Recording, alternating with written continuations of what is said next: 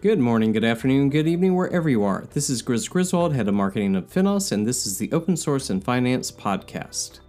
In this episode of the podcast, I sit down with Elena Lape, who is the co-founder of Holographic Inc., and we talk about how to get them to commit. That's her talk from Open Source in Finance forum coming up. We also talk about developer relations and how buzzwords in open source sometimes have much deeper meanings. So, let's cue the music.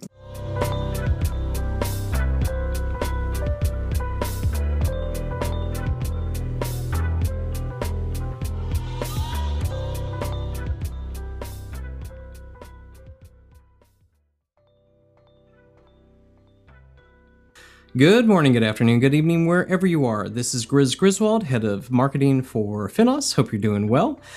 Today, my special guest is Elena Lape, who is the co-founder of Holographic.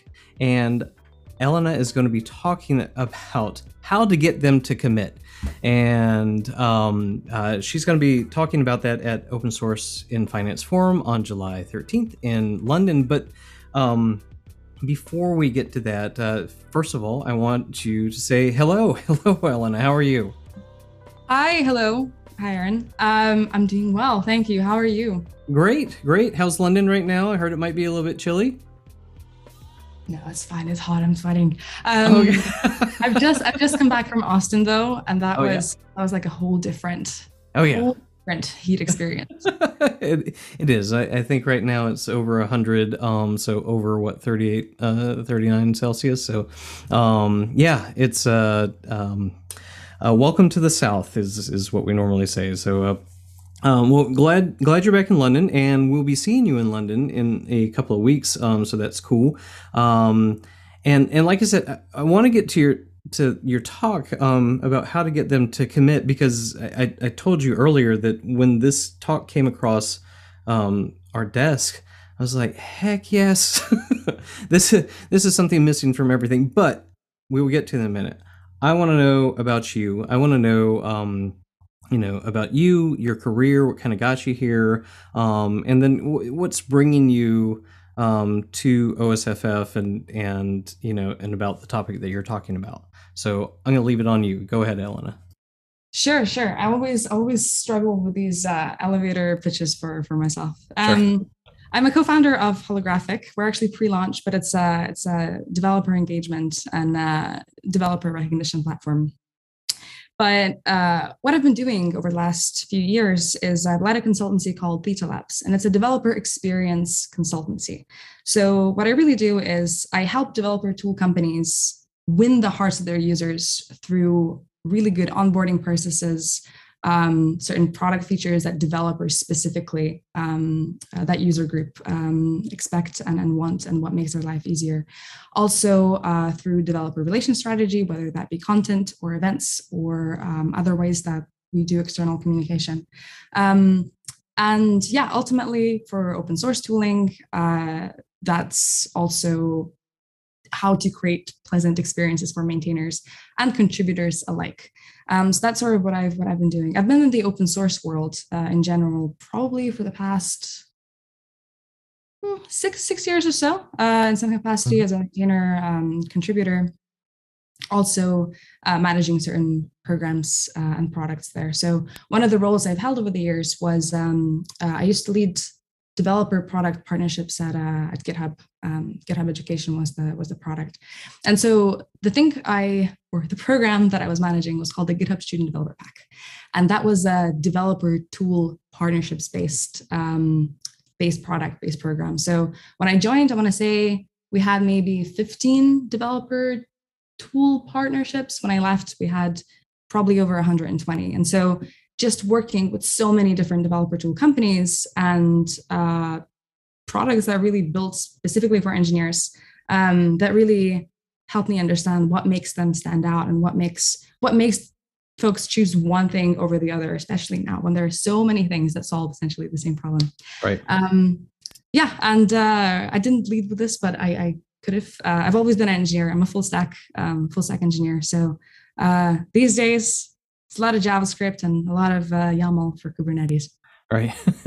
So So you can do it all, is what you're saying, both the back end, front end, marketing, all the above. So that's good. That's a good start. Jack of all trades, master of none. Yeah, I feel like I'm there with you. Um, so let's get into and as I say this with all the speakers, but let's get into your talk to give a hint of what how to get them to commit is what it's about, and then who should be in the room, who should be listening to this, you know why should they be there in the first place? Sure, sure. So those who came to my talk at the Austin Open Source Summit that was just there last week, my talk was called "How to Conquer the Hearts of Developers." So this is kind of like a follow-up, how to get them to commit. Um, but in all seriousness, what my talk is really about is, well, I'll preface this with saying that in finance, and especially when it comes to open source, organizations understand, or at least they know, that they need to contribute to open source. Most of them are users of open source. I was reading just the 2021 report, and I think 70% of them said that they consume open source software, or also recognizing that it's very important. Right, and you do know that other 30%, they just don't know that they consume open source, right? Okay, sorry. Yeah, no, but you're no, thank you for bringing it up. Exactly. Each time that you install any library, or really if you're using a programming language, you're probably, well, you're almost definitely using open source. So despite knowing that consuming open source software is good and also contributing to it is good, very few actually do it. So very few open source the code or have a culture within the organization where they would get people to commit to other code. So my talk explores what motivates not really just companies, but developers from that individual perspective to, see a developer tool, or maybe see documentation of a particular thing and say, actually, I think this can be rewarded. No, I'm just going to submit a quick commit. Or if there is a specific feature that they would appreciate, or a specific integration with another tool that that could be there. What essentially makes a project and the governance team of that project to stand out, to get folks to commit. And also I'll touch on a little bit on how to foster that culture within the organization. So how to inspire the people who are working in your company to make that leap. Cool. Now, is this more for managers? Is it for maintainers? Is it? I know we've talked about the individuals, but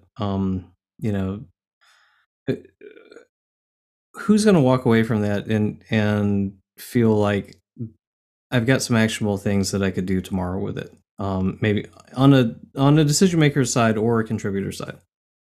So I think on the decision makers. I know contributors are decision makers too. I get it, but go ahead. Yeah, no. That's all right. I think.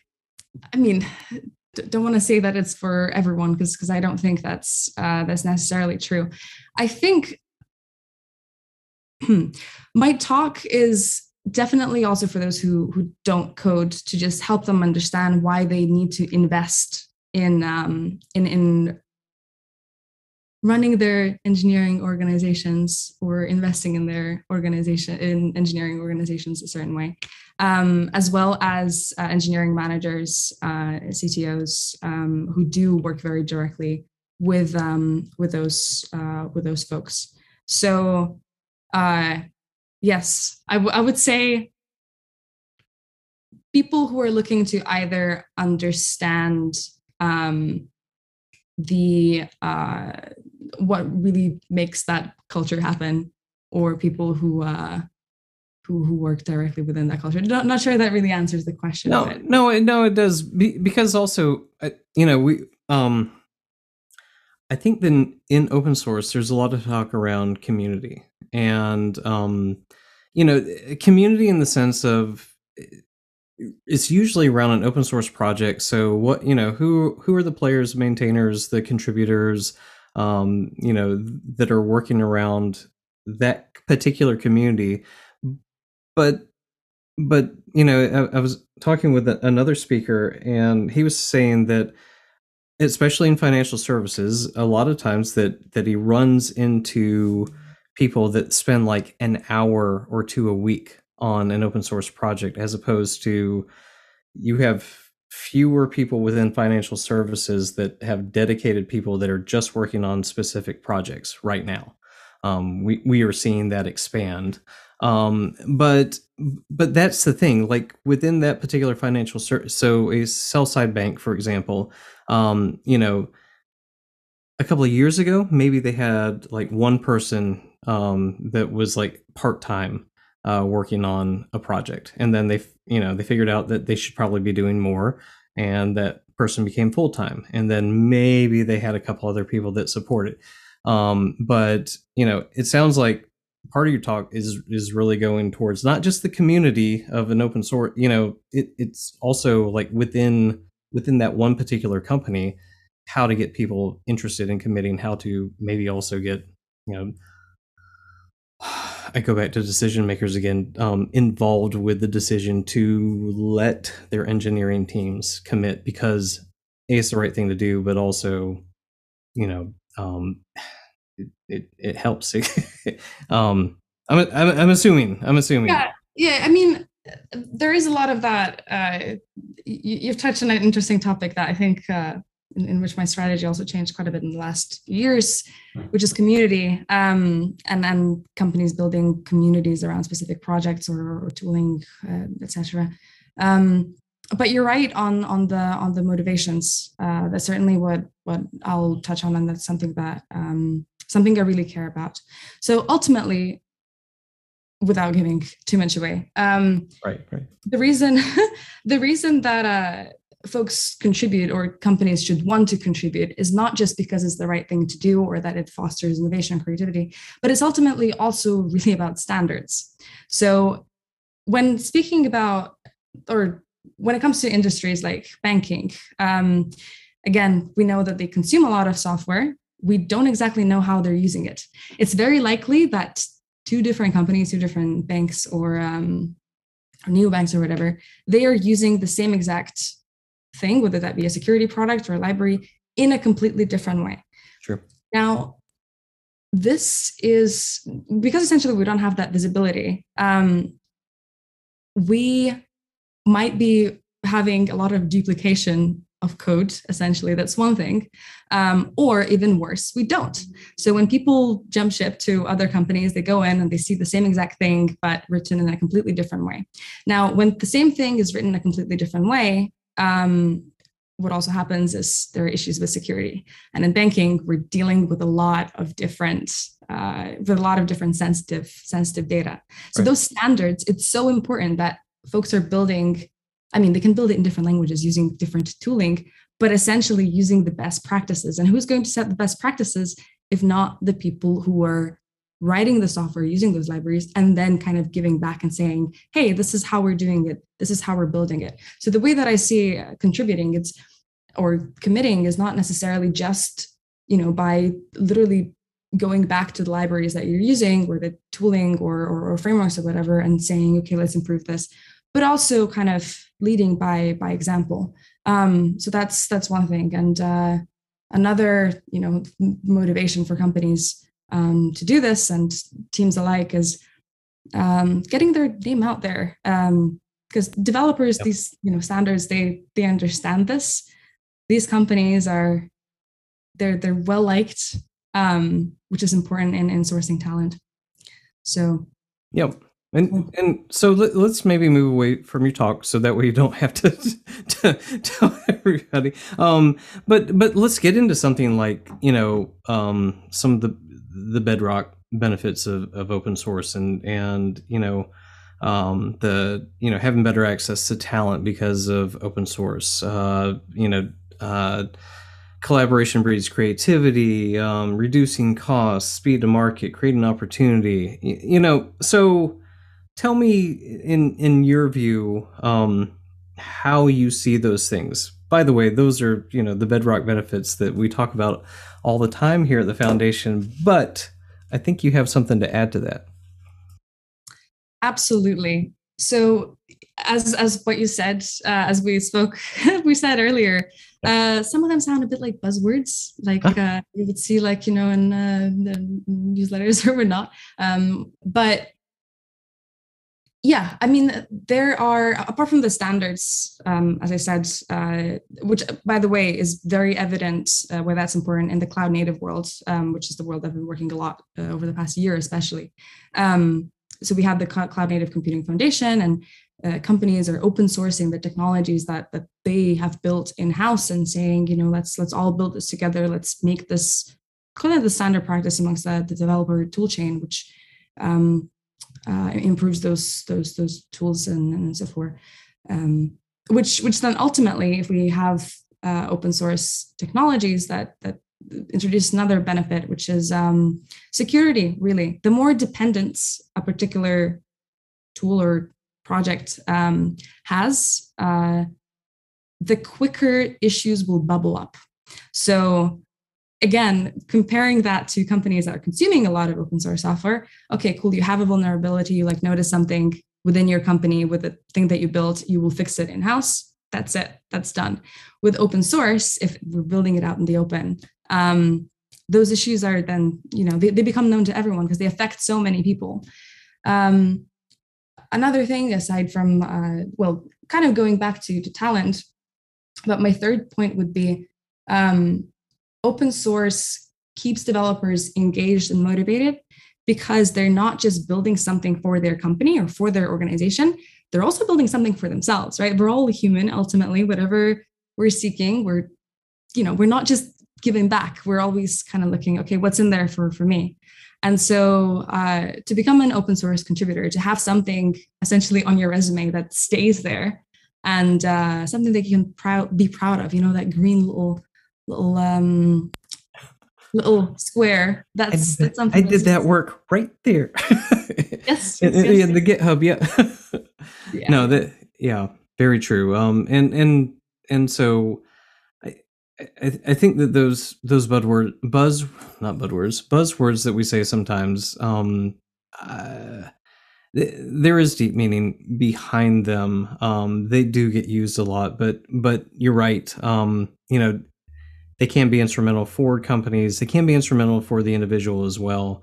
And so, we've been pushing, for years here with the access to talent and recruiting and retaining talent using open source as a, most developers in the world who are not in financial service industry, you look at the resume and it's on GitHub. Right. And it's a little bit harder for financial services developers whose companies don't have contribution policies that allow them to work on open source things, not only, for the bank, but in their own time.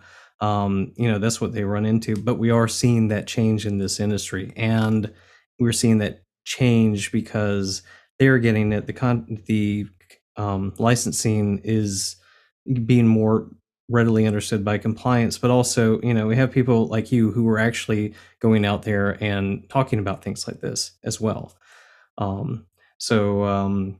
Any other thoughts on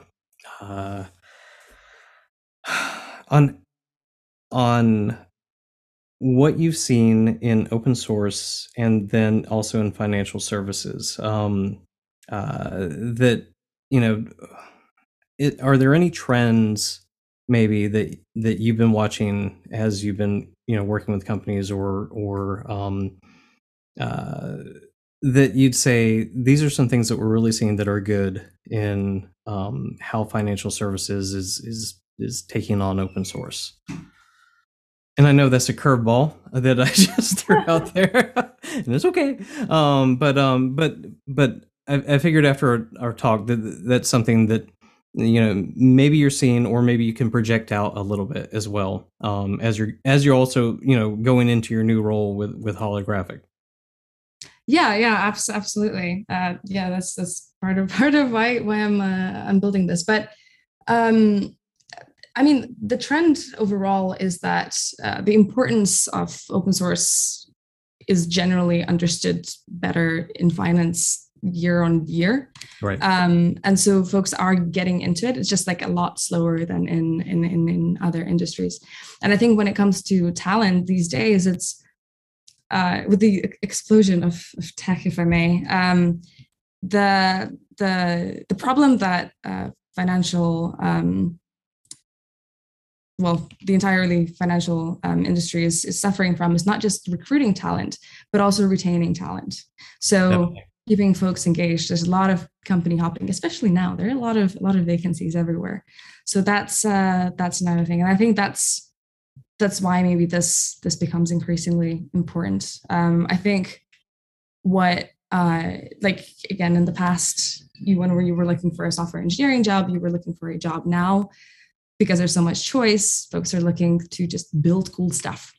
And that's the core really of everything. The reason it could, whatever you're building, whether that be, I don't know, a developer tool, a cloud native product, a certain payment gateway API, or something maybe even really internal or in an all technology, as long as it's packaged in a cool way, or something is like, you know, a problem that developers can solve, and if they can showcase that, you know, for their future roles, that's valuable. So, yeah. No, and I think that's where we're going to leave it, because I think that would lead directly back into your talk. So, come see Elena at Open Source and Finance Forum, July 13th. That is just a couple of short weeks away, and